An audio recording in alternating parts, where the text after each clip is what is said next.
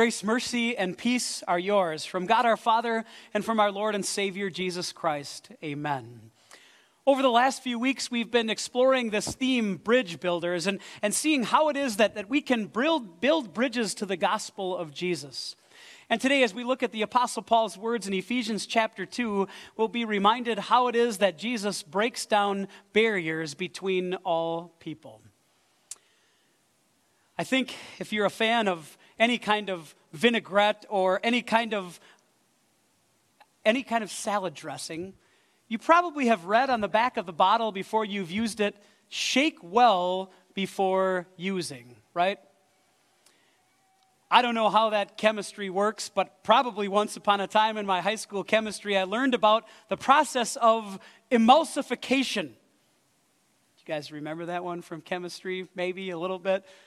I'm no scientist, and so our resident chemists and those of you who are chefs could probably explain it a lot better than I do. But emulsifier is an agent that allows two things that normally don't mix together to be able to be bonded or blended together, like oil and water, right?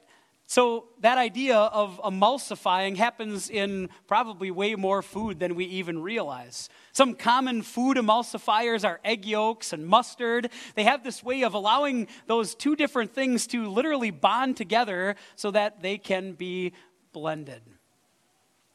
It's kind of what Paul is talking about in Ephesians chapter 2, isn't he? An emulsifier of sorts. And he's not talking about food, but he's talking about people. How can two people who might be at odds with each other be brought together? And he's not talking about some sort of bonding agent that keeps food holding together, but the blood of Jesus. The blood of Jesus, which unites all people as God's own children. And so today, as we take a look at Ephesians chapter 2, we're going to see how the Apostle Paul encourages us to watch God breaking down barriers. And like some of the members of the congregation to which Paul wrote, we have a tendency to see differences in others than we have in ourselves. But it's Paul who reminds us that it's Jesus' blood that reconciles all people. Listen again to how Paul begins our text today in verses 11 and 12. Therefore remember that formerly you who are Gentiles by birth and called uncircumcised by those who call themselves the circumcision, remember that at that time you were separate from Christ, excluded from citizenship in Israel, and foreigners to the covenants of the promise, without hope and without God in the world. Can I direct your attention to the very first word of the text, the word therefore? We do it in English too, but it's one of those words in Greek that has a special marker to demonstrate that a conclusion is being drawn from what was said before. So if we're going to see that Paul's drawing a conclusion from what's said before, then maybe it's important to go back to what the therefore is taking us back to, the first 10 verses of Ephesians chapter 2. I might encourage you to take a look at those verses sometime this week, Ephesians 2, 1 to 10. They're a beautiful summary of God's plan of salvation. Paul begins chapter 2 by reminding the Ephesians and each one of us that we're dead in our transgressions and sins, but that we've been made alive by Christ, and that it is through grace, God's grace, and faith that God has given us that we are rescued. And then in verse 10, Paul says this, we are God's handiwork, created in Christ Jesus to do good works, which God prepared in advance for us to do. Those verses serve as the beautiful backdrop for what Paul is about to say in verses 11 and following. This handiwork that we are to do the good works that God's created for us to do. You see, as Paul writes this letter to the Ephesians, he knows the tension that exists in the early Christian church between Jewish believers and Gentile believers. There's a tension that exists between them. They don't mix, sort of like oil and water, because of the way that they've practiced their faith. To the Old Testament believer, the Jewish believer, they're God's chosen people, the ones who God set apart through Abraham and all of his descendants to be that special nation through whom the promised Messiah would come. The Gentiles, on the other hand, I suppose we could say, were brought to Jesus later and in different ways. Paul says that they are foreigners, outsiders, excluded, without hope, and without God. Maybe we could stop and ask ourselves, why? Why does Paul dredge up the past for the Gentiles and seemingly stoke some of the tension that exists between the Jewish believers and the Gentile ones? Might it be so that he could highlight how Jesus makes all the difference? Hold on to that thought for a second. I'm not sure what this young man is looking for or looking at, but maybe there's a little picture there for each one of us. You all know about FOMO, right? The fear of missing out. And don't we live our lives that way a little bit? Like, what if we don't get an invitation to something that everybody else is invited to? Or what if we're not included in a group of friends? What if we're always on the outside looking in? You know the sting of that, what that feels like. And that's how Paul is describing the Gentile Ephesians, on the outside of God's promises, looking in. But you see, God changed all of that. And he changed it in the person of Jesus. And that's what he wants both Gentile and Jewish believers to understand. Listen to verses 13 to 15. But now in Christ Jesus, you who once were far away have been brought near by the blood of Christ. For he himself is our peace, who has made the two groups one and has destroyed the barrier, the dividing wall of hostility, by setting aside in his flesh the law with its commands and regulations.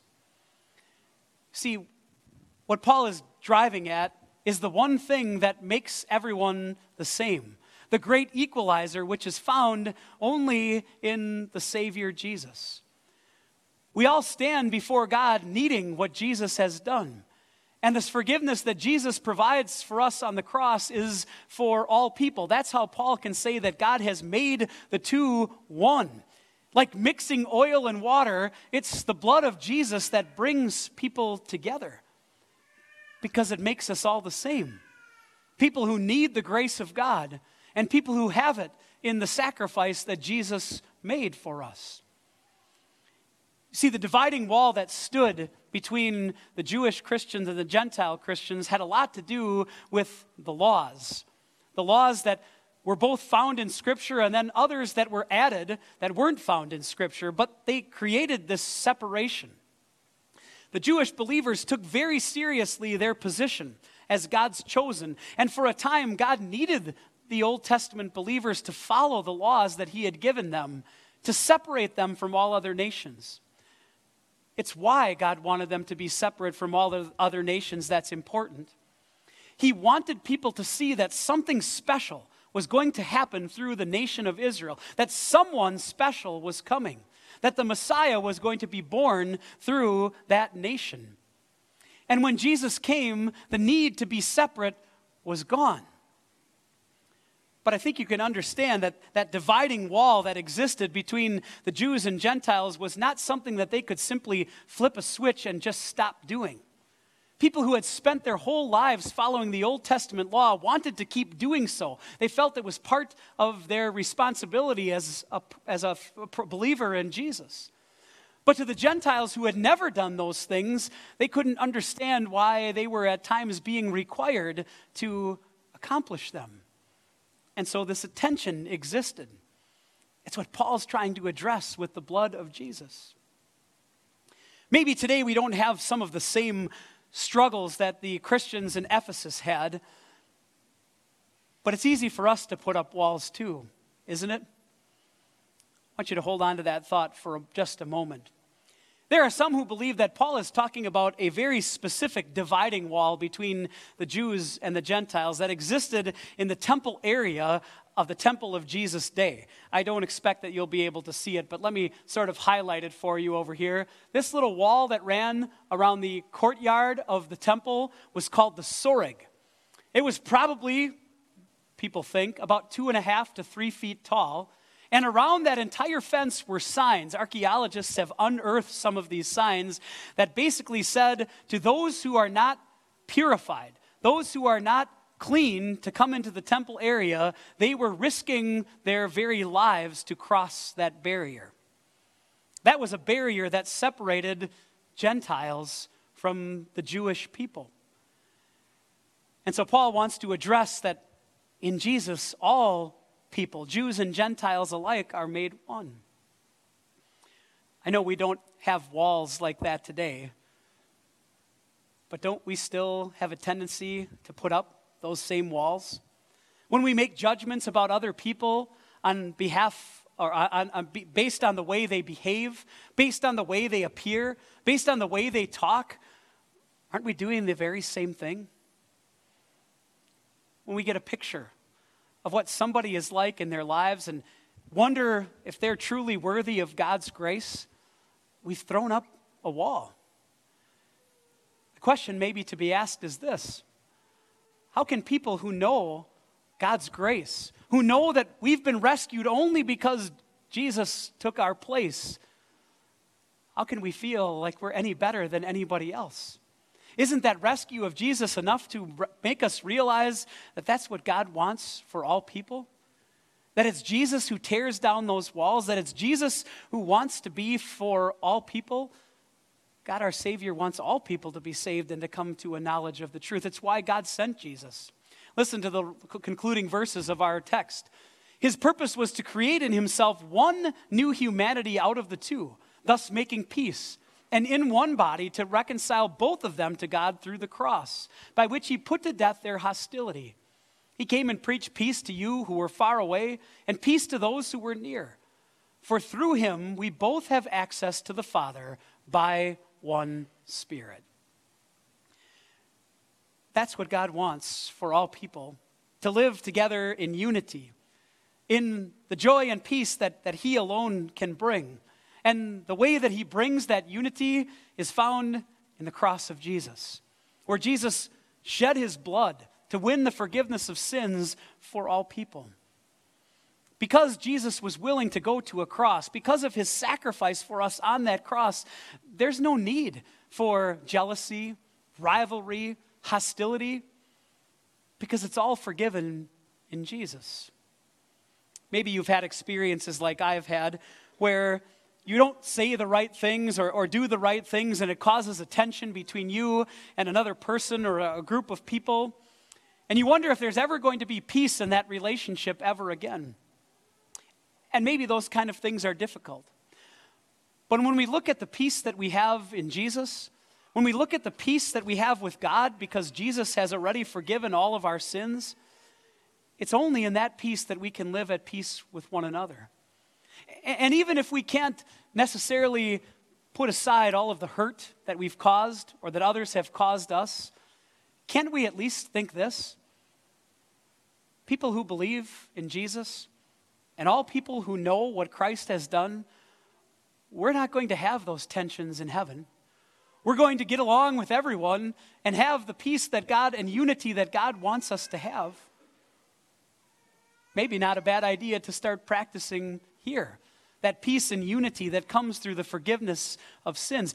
As if to underscore that peace that we have and the unity that it brings, Paul says one last thing in verse 18. He says this: through him we have access to the Father by one Spirit. Both Jews and Gentiles, all people, have the right and the privilege, because of the sacrifice Jesus has made, to go to the Heavenly Father in prayer. Isn't that something to celebrate? To celebrate what Christ has done for us, to celebrate the joy of knowing that the sins of every single person have already been forgiven on the cross. And then to see all people as Christ does, to see every single person as a soul that matters, someone that Jesus wants to bring with him to an eternity forever. And as we seek to break down barriers and let the gospel take care of those barriers, we want to build those bridges to others, to the gospel, and ultimately to eternal life through the invitation that the gospel provides. Paul says it so clearly in Romans chapter 3 when he writes this: there's no difference between Jew and Gentile, for all have sinned and fall short of the glory of God, and all are justified freely by his grace through the redemption that came by Christ Jesus. Some takeaways from our sermon today.